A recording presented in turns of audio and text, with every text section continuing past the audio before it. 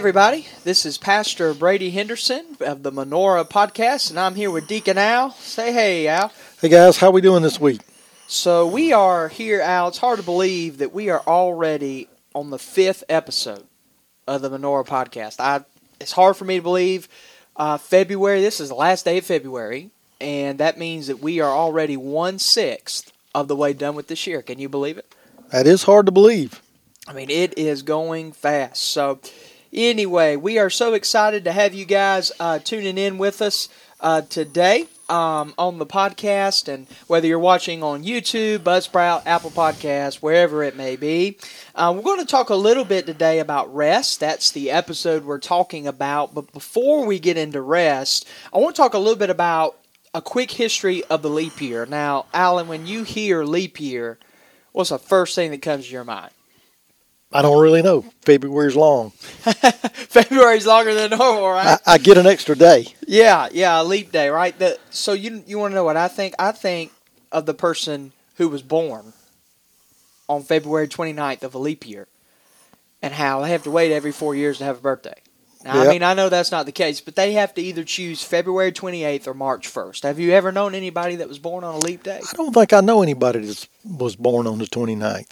I don't think I do either. But maybe some of our listeners, if you were born on this day, a leap day, let us know. And by the way, happy birthday. Yep. So there you go.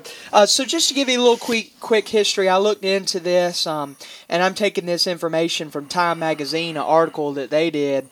But according to them, a leap day is once every 4 years, and it goes back all the way to 46 BC. According to them, that is when Julius Caesar reformed the Roman calendar. Before this change was made, a Roman year was 10 days shorter than what our year is, and it was divided into lunar months. In order to keep that year in tune with the seasons, the Romans wanted to do that. They would add an extra month every other year or on certain years. So that's interesting. But see, Julius Caesar, he actually noticed that the Egyptians had a calendar that was based on the sun instead of the moon. So apparently the Romans were basing it on the moon, and then obviously over the years discrepancies came up, and there was a pope that developed a calendar in 1582, and that's how we got our modern day leap year. So it started a long time ago, over 2,000 years ago, and it has since been reformed. But did you know, Al, that England did not adopt it till 1752? That seems pretty recent. Yeah, so pretty recent as is the leap day and the leap year. So, hey, that's a quick history. If you didn't know anything about it, there it is. We didn't go crazy in depth into it because we want to talk a little bit about rest today. Alan, when you think of rest, what's your definition? Rest to me is something that takes away the stress, something that takes away an urgency, feeling like you got to do something, or just, a lot of times when you do stuff that requires mental sharpness and you go through that, you're not really tired, but you're mentally tired. Yeah. And I think that, for me, that's a lot worse on me than being physically tired. I enjoy being tired physically. I feel like I sleep better and the same. But when you think, you do a lot of stuff that you have to keep straight. Yeah. Such as episodes for podcasts and and editing of them, videos and things like that. It's to me, it's a different kind of rest. Exactly. And for those that don't know, not only is Alan a participant on the podcast, he does all the editing, uploading, and everything. So make sure you thank him for that. Yeah, I mean, I think you're right, and I think Alan, rest looks differently for different people. And I'll never forget when I worked at the grocery store as a teenager. One of the guys I worked with, he said, I can work this job. He actually left the grocery store, and he said, when I worked at the grocery store, I would come home physically tired, right? But then when he became an accountant, he actually said, now I'm mentally tired. So there's two different kinds of tired, and I think we all get that. But I think we live in a culture, Alan, that has become, and I think our listeners will agree with what I'm about to say, a culture that has become go, go, go, go, go. Now, I know I'm not trying to be hypocritical here, but I know I'm a go, go, go, go, go person. And I know sometimes I keep you on your toes. We're always doing something, working on something, which is good. But at the same time, you can get tired very quickly. And there was a survey that was done in 2016 that I found. They surveyed 18,000 people from 134 countries.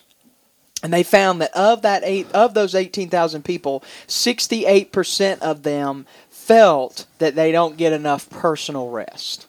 Now, rest for some people could be like you and I going down to Santee and going fishing for a day. That could be rest to us. For others, that could be taking a 4-hour nap on a Sunday afternoon, which is one of my all-time favorite things to do. Those kind of things. But I think it's important, number one, that you find out what is restful to you, and number two, that you do it.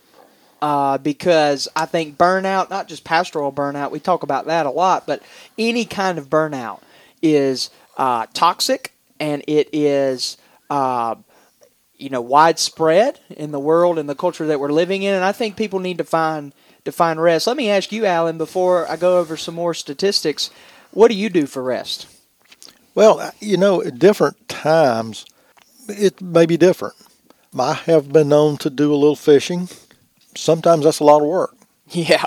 It's you're going through different motions and things, and no matter how well you plan some of these trips, they seldom turn out like they're planned. And so, but the overall experience of things, one of the things I do is I deer hunt, and that's because I enjoy the solitude of sitting in a stand by myself with my thoughts. And, I enjoy, it's hard for me to get up early in the morning to do that, but I do enjoy watching and listening to the world wake up.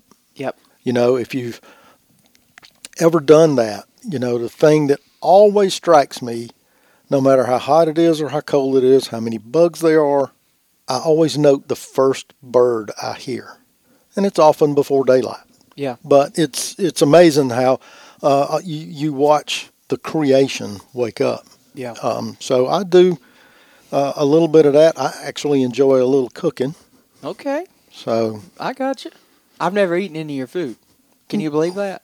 I can't believe that. I mean, we've been friends this long, man. So anyway, well, that's good. That's good. Everybody has their own thing that they do for rest. There's another poll that found that 33% of people in America report extreme stress, and 73% of that 33% report that stress impacts their mental health. I think we could all agree with that. I think not getting enough rest can be really bad for your mental health, and mental health was not something that was talked about 20, 30, 40 years ago, but it is something that needs to be talked about. It is something, and I think even when you look at the World War II generation, actually, let's go back all the way to the Civil War. When you look at when those guys came home from the Civil War and World War II, but specifically with the Civil War, they had not figured out what PTSD was yet. Right. They had not figured that out. And I actually read a book not too long ago about how many Civil War veterans came home with mental health illnesses, but nobody knew they were mental health illnesses. Right. They just called them crazy, and in South Carolina specifically, where they sent them, right? Bull Street, right? And so, that's sad. We need to do more. We need to do more on that. But let me give you some statistics. I'm a pastor, and Allen's a deacon, so I want to give some statistics about pastors and their rest and how they are or are not resting and so on and so forth. So I've got these statistics in front of me, but you might have heard these before, and I am not sharing these, Allen. I'm not sharing these for sympathy or anything like that. I'm sharing this to give our listeners a wider idea, not just of pastors, but people in general, but specifically for these statistics of how detrimental it is when pastors don't get the rest they need. And not just pastors, but really anybody. Anybody, yeah. But for these statistics, 97% of pastors have been betrayed before. 70% of pastors battle depression. 7,000 churches close each year. Is that not alarming? That's very scary, sad. 1,500 pastors quit each month. Only 10% of pastors that start out as pastors will retire as pastors. So that means that I have a 10% chance. I'd like to retire here, but who knows? Who knows what God's going to do. 80% of pastors feel discouraged. 94% of pastors' families feel pressure. 78% of pastors have no close friends. Well, that's not me because I'm sitting here with you, so there you go. But 90% of pastors report working 55 to 75 hours a week. And I think that's a major problem. So whether you're a pastor listening, whether you're a church member listening, you need rest. And I think we also need to allow others to rest. Maybe not necessarily your pastor or whoever, but if you know somebody's got a lot on their plate, try to let them rest. Don't overload them. Don't cast, something you could do on them, and I think we could all learn better from that. I know I could, and be better about that. Let's share. I want to share a few scripture verses. Before I share those, Alan, you got any comments on those statistics? Anything? Well, I'm looking at your statistics. I go through them, as you were giving them out. Some of them are a little, I won't say vague, but they. The one about the pastors feeling discouraged. From time to time I felt discouraged about a lot of projects. But overall, I don't think I'm generally discouraged. Yeah. But it's an ebb and flow, if you will. Yeah. In times, and a lot of things, you were talking about not just pastors, but think about the number of times that you may come home from work and there's something going on at work that you're mentally trying to resolve. You're bringing that home with you. Exactly. And you are spending your time that is you supposed to have reserved for you and your family. You're spending that time on things of work. Yeah. There's a little saying that I like to tell people. I said, I've been through a lot of cemeteries for, I guess, a guy my age, but I said, one thing I've never seen on a tombstone is I wish I had worked more. Huh, wow. And you have to think, in most cases, you might have some folks that you work with.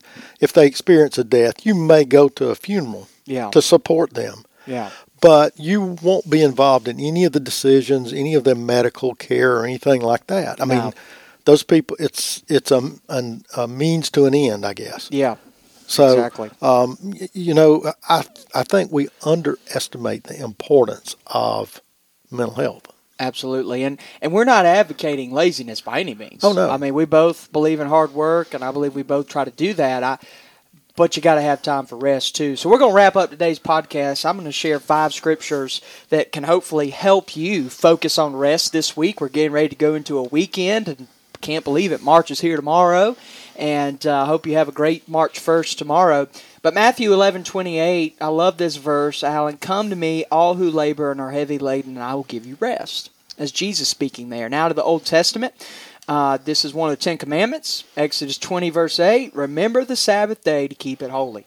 You need to rest. When God created the world, what did He do? He created it in 6 days and rested on the 7th day. And that's so important. We totally underestimate that. And yes, God did that on purpose, I believe. I don't believe that was an accident. I agree. I don't believe God does anything by accident, but especially not that.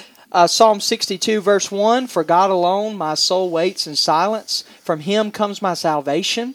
Hebrews 4, 9 through 10, So then there remains a Sabbath rest for the people of God. For whoever has entered God's rest has also rested from his works as God did from His. So that's really good. And then I love this one. I hope this will encourage you today. Philippians chapter 4, verses 6 through 7. Do not be anxious about anything, But in everything, not some, but in everything, by prayer and supplication, with thanksgiving, let your requests be made known to God, and the peace of God, which surpasses all understanding, will guard your hearts and your minds in Christ Jesus. Short and sweet, you need to make sure you rest this week. Yep. And thank you guys for tuning in to the Menorah podcast. We've loved having y'all on. You need to make sure you tune in next week. It'll be our first episode in March, and we will be doing our very first interview. We are going to be interviewing a church member, Lee Sanford. And we hope you have a great week. And don't forget, the purpose of Menorah is to share the light, speak the light, and send the light of Jesus Christ to a dark and dying world. We love you. We'll see you next week. Bye-bye. Bye-bye.